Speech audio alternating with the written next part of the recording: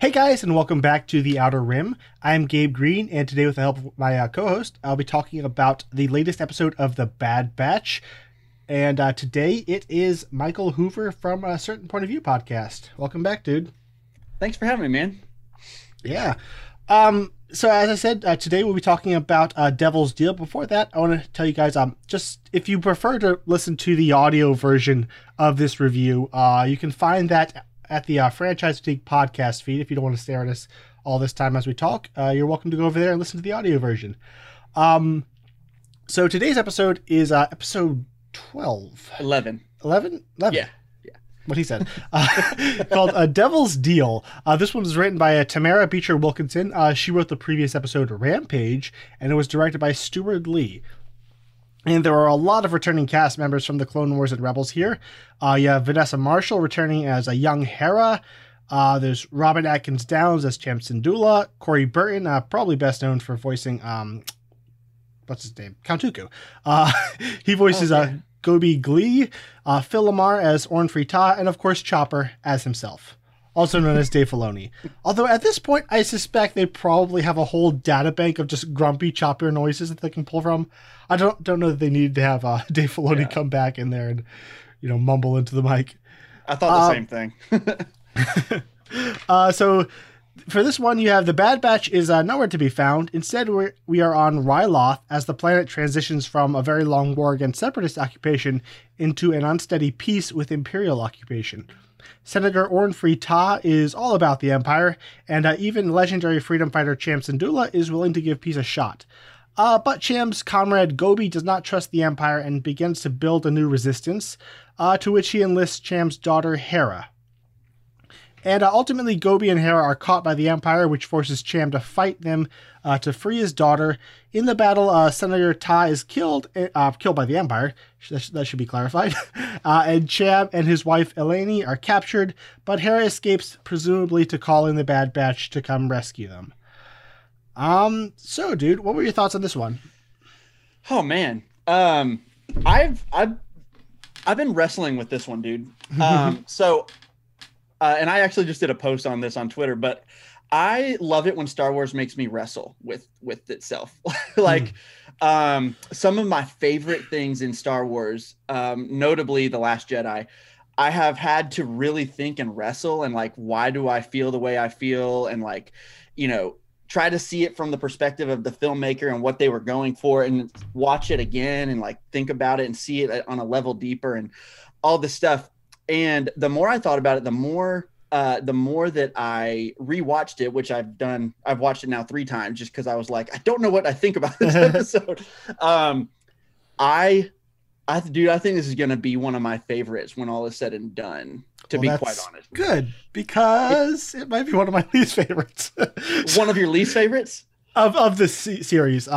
Yeah. So good to have some balance. Yeah, absolutely. And honestly, dude, I imagine I will understand your criticism. For me, I missed the Bad Batch a lot. It was very jarring, which is one of the reasons why I was questioning how I felt about it. It was really jarring, getting away from, these characters we've been growing to love all season long. And, I did feel, and I think it's a good thing, we go away from them. They are the cameo in this week's episode. And we don't get hardly any of them. I miss them a lot. And I think that just goes to show the character development they've done before. But that was one thing that I was wrestling with. How do I feel about it? This is the Bad Batch. And we had an episode where they were in it for 1 minute. And so that was something I wrestled with for sure. And I also am there's a lot of debate going on, with this whole Star Wars is a large universe, but it's treated like a very small universe. It's treated like a neighborhood kind of a thing. Mm-hmm. And I honestly, I have concerns with that. This episode was the first time I've really, really thought about it with this show in particular. And I think it was because every time that we have had a cameo before this had something to do with it either enhanced or just showed something about the characters that we were learning about the Bad Batch. It had to do with them in particular. This time it was just it was just from the Ryloth point of view for the most part. And and I wrestled with that. So but whenever I sat back and I thought about it and I rewatched it and all this stuff, it's clearly a part 1 of 2, probably, I would imagine 2 or 3, but I have a feeling the Bad Batch is coming in the next episode. And I think Dave Filoni never does anything. I know he's not like the writer of this episode, but I know that he oversees all this stuff. He never does anything without being intentional about it. And to me, I really think that when I step back and look, there's a reason why we are focusing so heavily on the Ryloth perspective on this, and specifically the Syndulla family. I really think that going forward, I think in the next episode, I have a hard time even thinking about where I would rank this episode, because it's such a I really love the first half of that book, but I don't know about the second half yet. So like, it's hard to really put a finger on it. But yeah, man, I've had a lot of mixed feelings going back and forth. But I gotta say, when I'm watching it just for what it is, the story they're telling with the Syndulla family and seeing how the Empire is coming in and treating how they're treating this actual, this was a Republic ally. Ryloth was. They're treating them the same way that they treated the same way that they treated the Separatist colony last episode. They're all treated the same way, poorly. They're treated like it's peace, but it's actually oppression. And so like seeing that through the lens of the Syndulla family, and of course getting Hera back, I love that. And I really think that I will look back on this episode as a really high point for the season personally, but I had to wrestle with it, man. I really did. Yeah. That gets to the conversation of the type of episode that this is where you'll have that episode where, like, sometimes like you'll have an ensemble show and you'll have the one episode that focuses on the one character, or in this case, focusing almost entirely on not new characters to us, but new characters for the show. Right. And it was interesting when I was thinking about, okay, what are some other episodes I would compare this to? And the two big examples I came up with was the episode Karen from Daredevil, I think it was season 3, where we go back into her past. Have you seen Daredevil? I have not, dude. Okay. Well, we go back into her past and kind of her backstory, one of the main characters of the show. And the other one was the episode in Stranger Things season 2 where we go off and Eleven goes and meets her band of punks and misfits. Yep. Both controversial episodes. I really like the first one. I don't at all like the second one. That's what I was thinking. And it's funny because I thought of that on my own, and then when I went to do the research for the episode, I found that Tamara Beecher Wilkinson, the writer of this episode, wrote that episode Karen in Daredevil. So like I guess that this is one of the things she does. She likes taking a show and writing episodes from a different perspective. I thought it was successful there, but also like the character Karen is one of the main I guess trio in Daredevil, so it's not like it's a full left turn. So I guess my issue with this episode is, number one, this is the Bad Batch. I like the Bad Batch. I want the Bad Batch. Last episode, one of my big issues was they separated the Bad Batch, so we didn't have the whole team together. So like I was missing Omega, and now we get another episode where they don't even matter to it. I'm like, I want my Bad Batch back. And I think this gets to more the nature of this show. This is very much like a Rebels and Clone Wars smushed together. You got kind of the character stuff of Rebels with the very political dynamic of a Clone Wars episode, but I don't know that the political musings and themes going on are as well explored and as interestingly looked into as they would be in the Clone Wars. The Clone Wars was really fearless in how crazy deep it would go into these ideas. And I feel like this one was a bit surface level, so it didn't intrigue me as much as a Clone Wars episode doing pretty much the same thing would. And the overall plot was it just kind of happened. I like the ideas of what's happening. It's cool. We're seeing all this stuff on Ryloth, young hair, all that. But I just didn't connect to it all that much. It kind of went in and I was like, okay, there's some cool stuff, but it didn't really do much for me. And it's so easy to pick on because it is that outlier, because it's so different. It's like, just just give me more Bad Batch. Is it that hard? Dude, I get it. I get it because it really did. Like that was absolutely one of the things that had me wrestling with it because I was like, this is the Bad Batch. How are you going to have an episode where they're the cameo? It doesn't make any sense to me. But when I really thought about it, I don't know, man. When I just sit back and I watched it again, and I just decided to watch the story as it was unfolding, and I am invested in Ryloth as a society, like as a planet, the people of Ryloth. I'm really invested in Cham Syndulla, and Hera, and dude, very much invested in Hera's mom, who was in this episode. I don't think that's a good bet, man.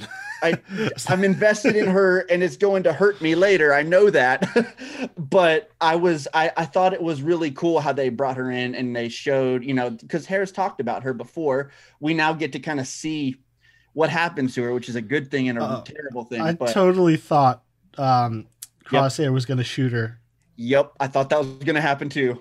Yeah. So that's just going to happen next episode. Yeah, I'm really dreading, but I gotta say, man, I don't know. Just when I'm watching just the story that was told in this episode, and I think about the fact that it's also not done. Like it's a story it's definitely a 2-part at least story that they're telling. It really does. I don't know. It's exciting to me. I am emotionally invested. So everything that happened did pull on my emotions big time. And then of course you get Chopper too. And that just makes me super happy always. But yeah. I think it being the setup episode is also what kind of hurt it for me. Because like, I feel like the next episode, that's going to be where all the plot comes together. All the characters are set up. Mm-hmm. The Bad Batch is going to be involved. So I have a feeling I'll like the next one, but it's like, it's a lot of setup, but also with characters I don't care about as much. I mean, I love Hera, but young Hera is like this. There's still a disconnect between her and what she becomes. She's not the world's best space mom yet. She just wants to be. Yeah. It's some interesting things. We have the idea of trying to the local government trying to cooperate as best as possible with an occupying force.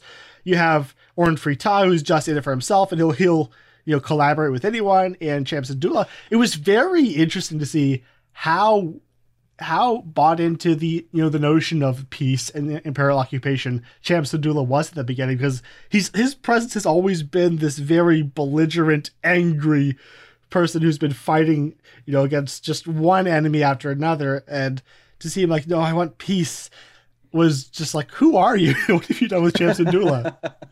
I guess this is what really burned him. But it's a nice little parallel between him and Hunter, where it seems the primary motivation for him wanting peace and for the end of this long war is he has his daughter, he wants to raise her in peace, and very similar with Hunter, he doesn't want to get involved because he has this family he has to take care of now.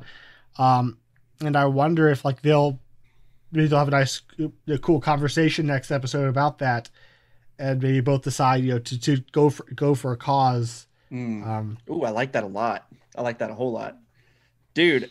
Yeah, I totally agree. I think that seeing Cham in this way was also jarring because of how we've seen him in the past, but it makes total sense because for all the reasons you said, when he said that line, fighting takes a toll. My hope is that you won't have to live a life like mine. I was like, oh, not even close, man. Not even close. But it was totally understandable to me why he feels this way right now and why he's so willing to put his trust in the Empire. I feel like you can tell deep down he's questioning things and he's wondering, but at the same time, he's really wanting to trust that they can trust the Empire because, they've been fighting for so long, and Hera has only known war for her whole life pretty much, and he does not want that. So he wants peace for his family, and he's willing to like kind of convince himself of the Empire's, all of their what they're motivated by. And I think the people around him are pointing out stuff, and he's not going to be able to shake it anymore. It's obviously he's not going to now. He's been captured by them, but he's clearly going to go through some character stuff in this next episode, and obviously his wife dying is going to be a part of it. Dude, I'm dreading next episode. I'm not gonna lie. I feel kind of like I did when we thought Wrecker was going to that whole stressful lead up to Wrecker's the chip in Wrecker's head. I feel that way, and I know, but except it's worse here because I know she's gonna die. So I don't know, man. I'm emotionally invested, and I hate that. Yeah, I get that. I just I don't know. Maybe the way it was told, it didn't. I want to to be invested in the family. It's a shame it's Hera, but I don't know. It didn't catch me up that much, unfortunately. There's a lot of interesting things happening here. You have Orn Free Taa, who's like the official leader of the Senator, and I like that they're carrying over the conflict between him and Cham Syndulla from Clone Wars. And he's ultimately he's trying to going after personal power. Ultimately, he's just a tool for the Empire's own purposes. He's the worst, man. Yeah, he's just the worst. One weird little thing was at the end after Crosshair kills him, Rampart arrests him. He said, "Arrest these insurgents for the attempted assassination of Orn Free Taa."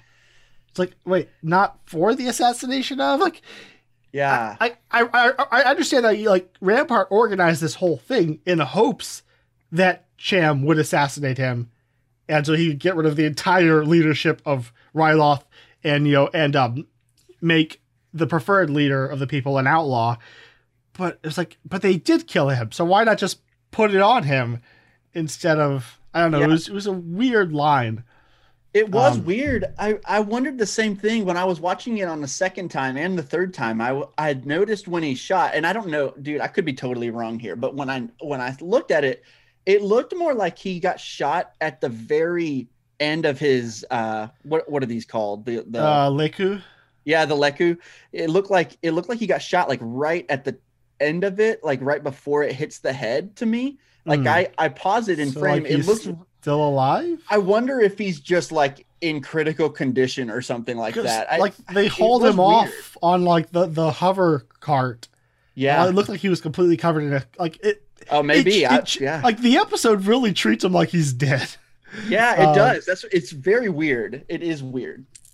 Yeah. Another thing is Captain Hauser is intriguing to me. He's a clone from the Clone Wars. He's got his unique haircut. He's taken his helmet off. He's personable. And he's got the painting on the armor.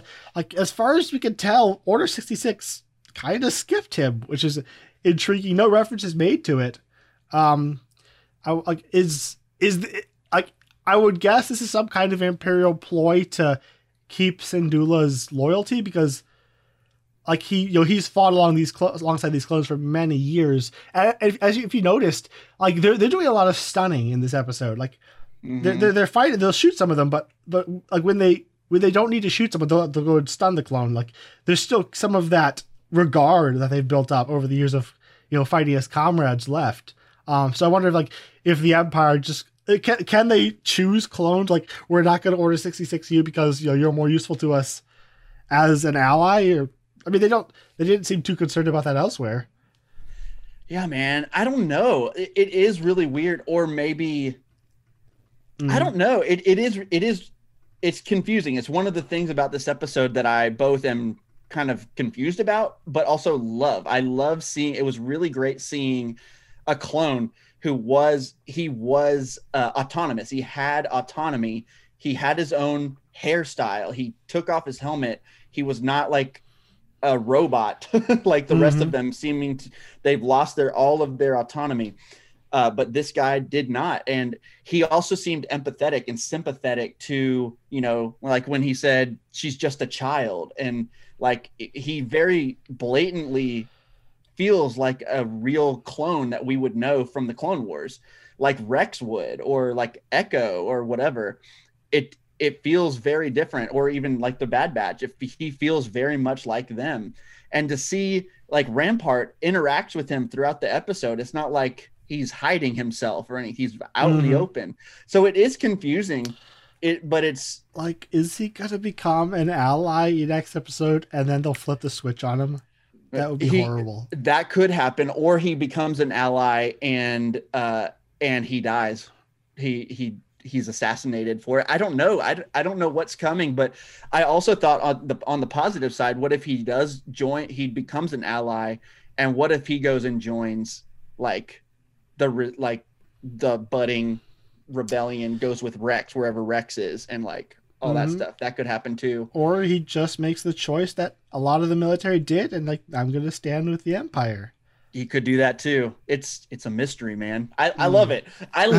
That's one of the things. It's like, it's tough because it's clearly a part one, and that's the danger of part ones, especially nowadays when we're all so trained to binge, you know? Yeah. It's tough to have a part one of a 25-minute show, and then you have to wait for part two for an entire week. You can't see the full picture. You don't know how to really think of how this episode is.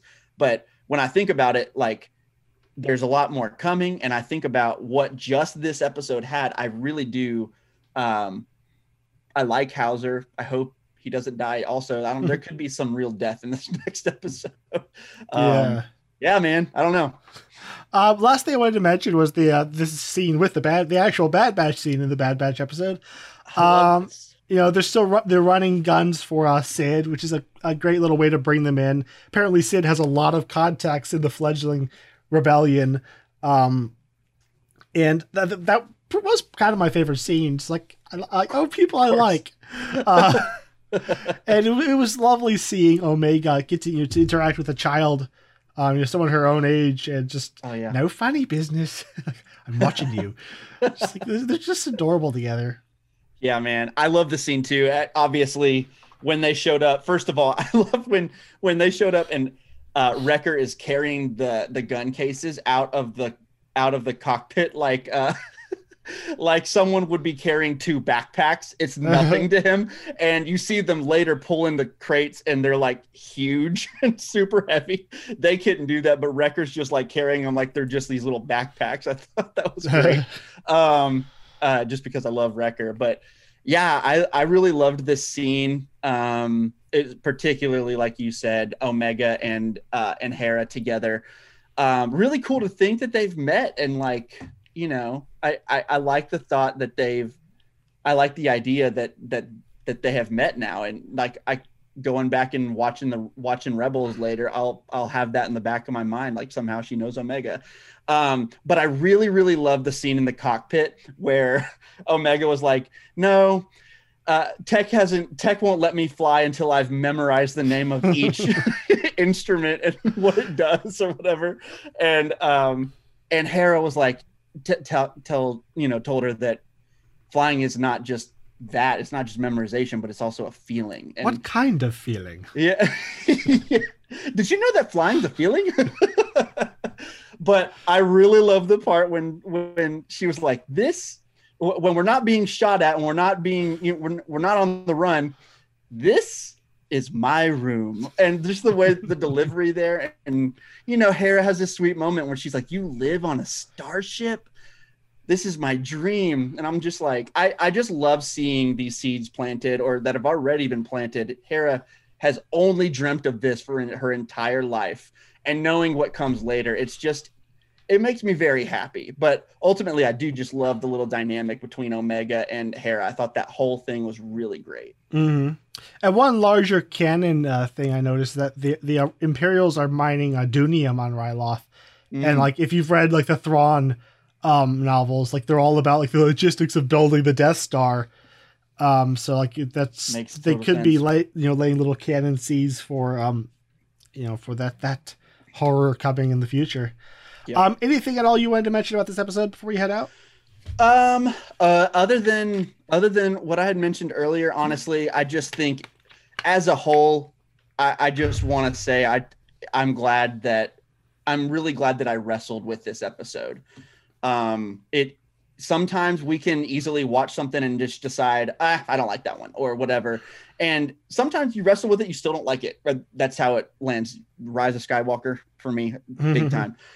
Wrestled with that one many times, but I generally, it does at least help me appreciate, and sometimes it even helps me love something.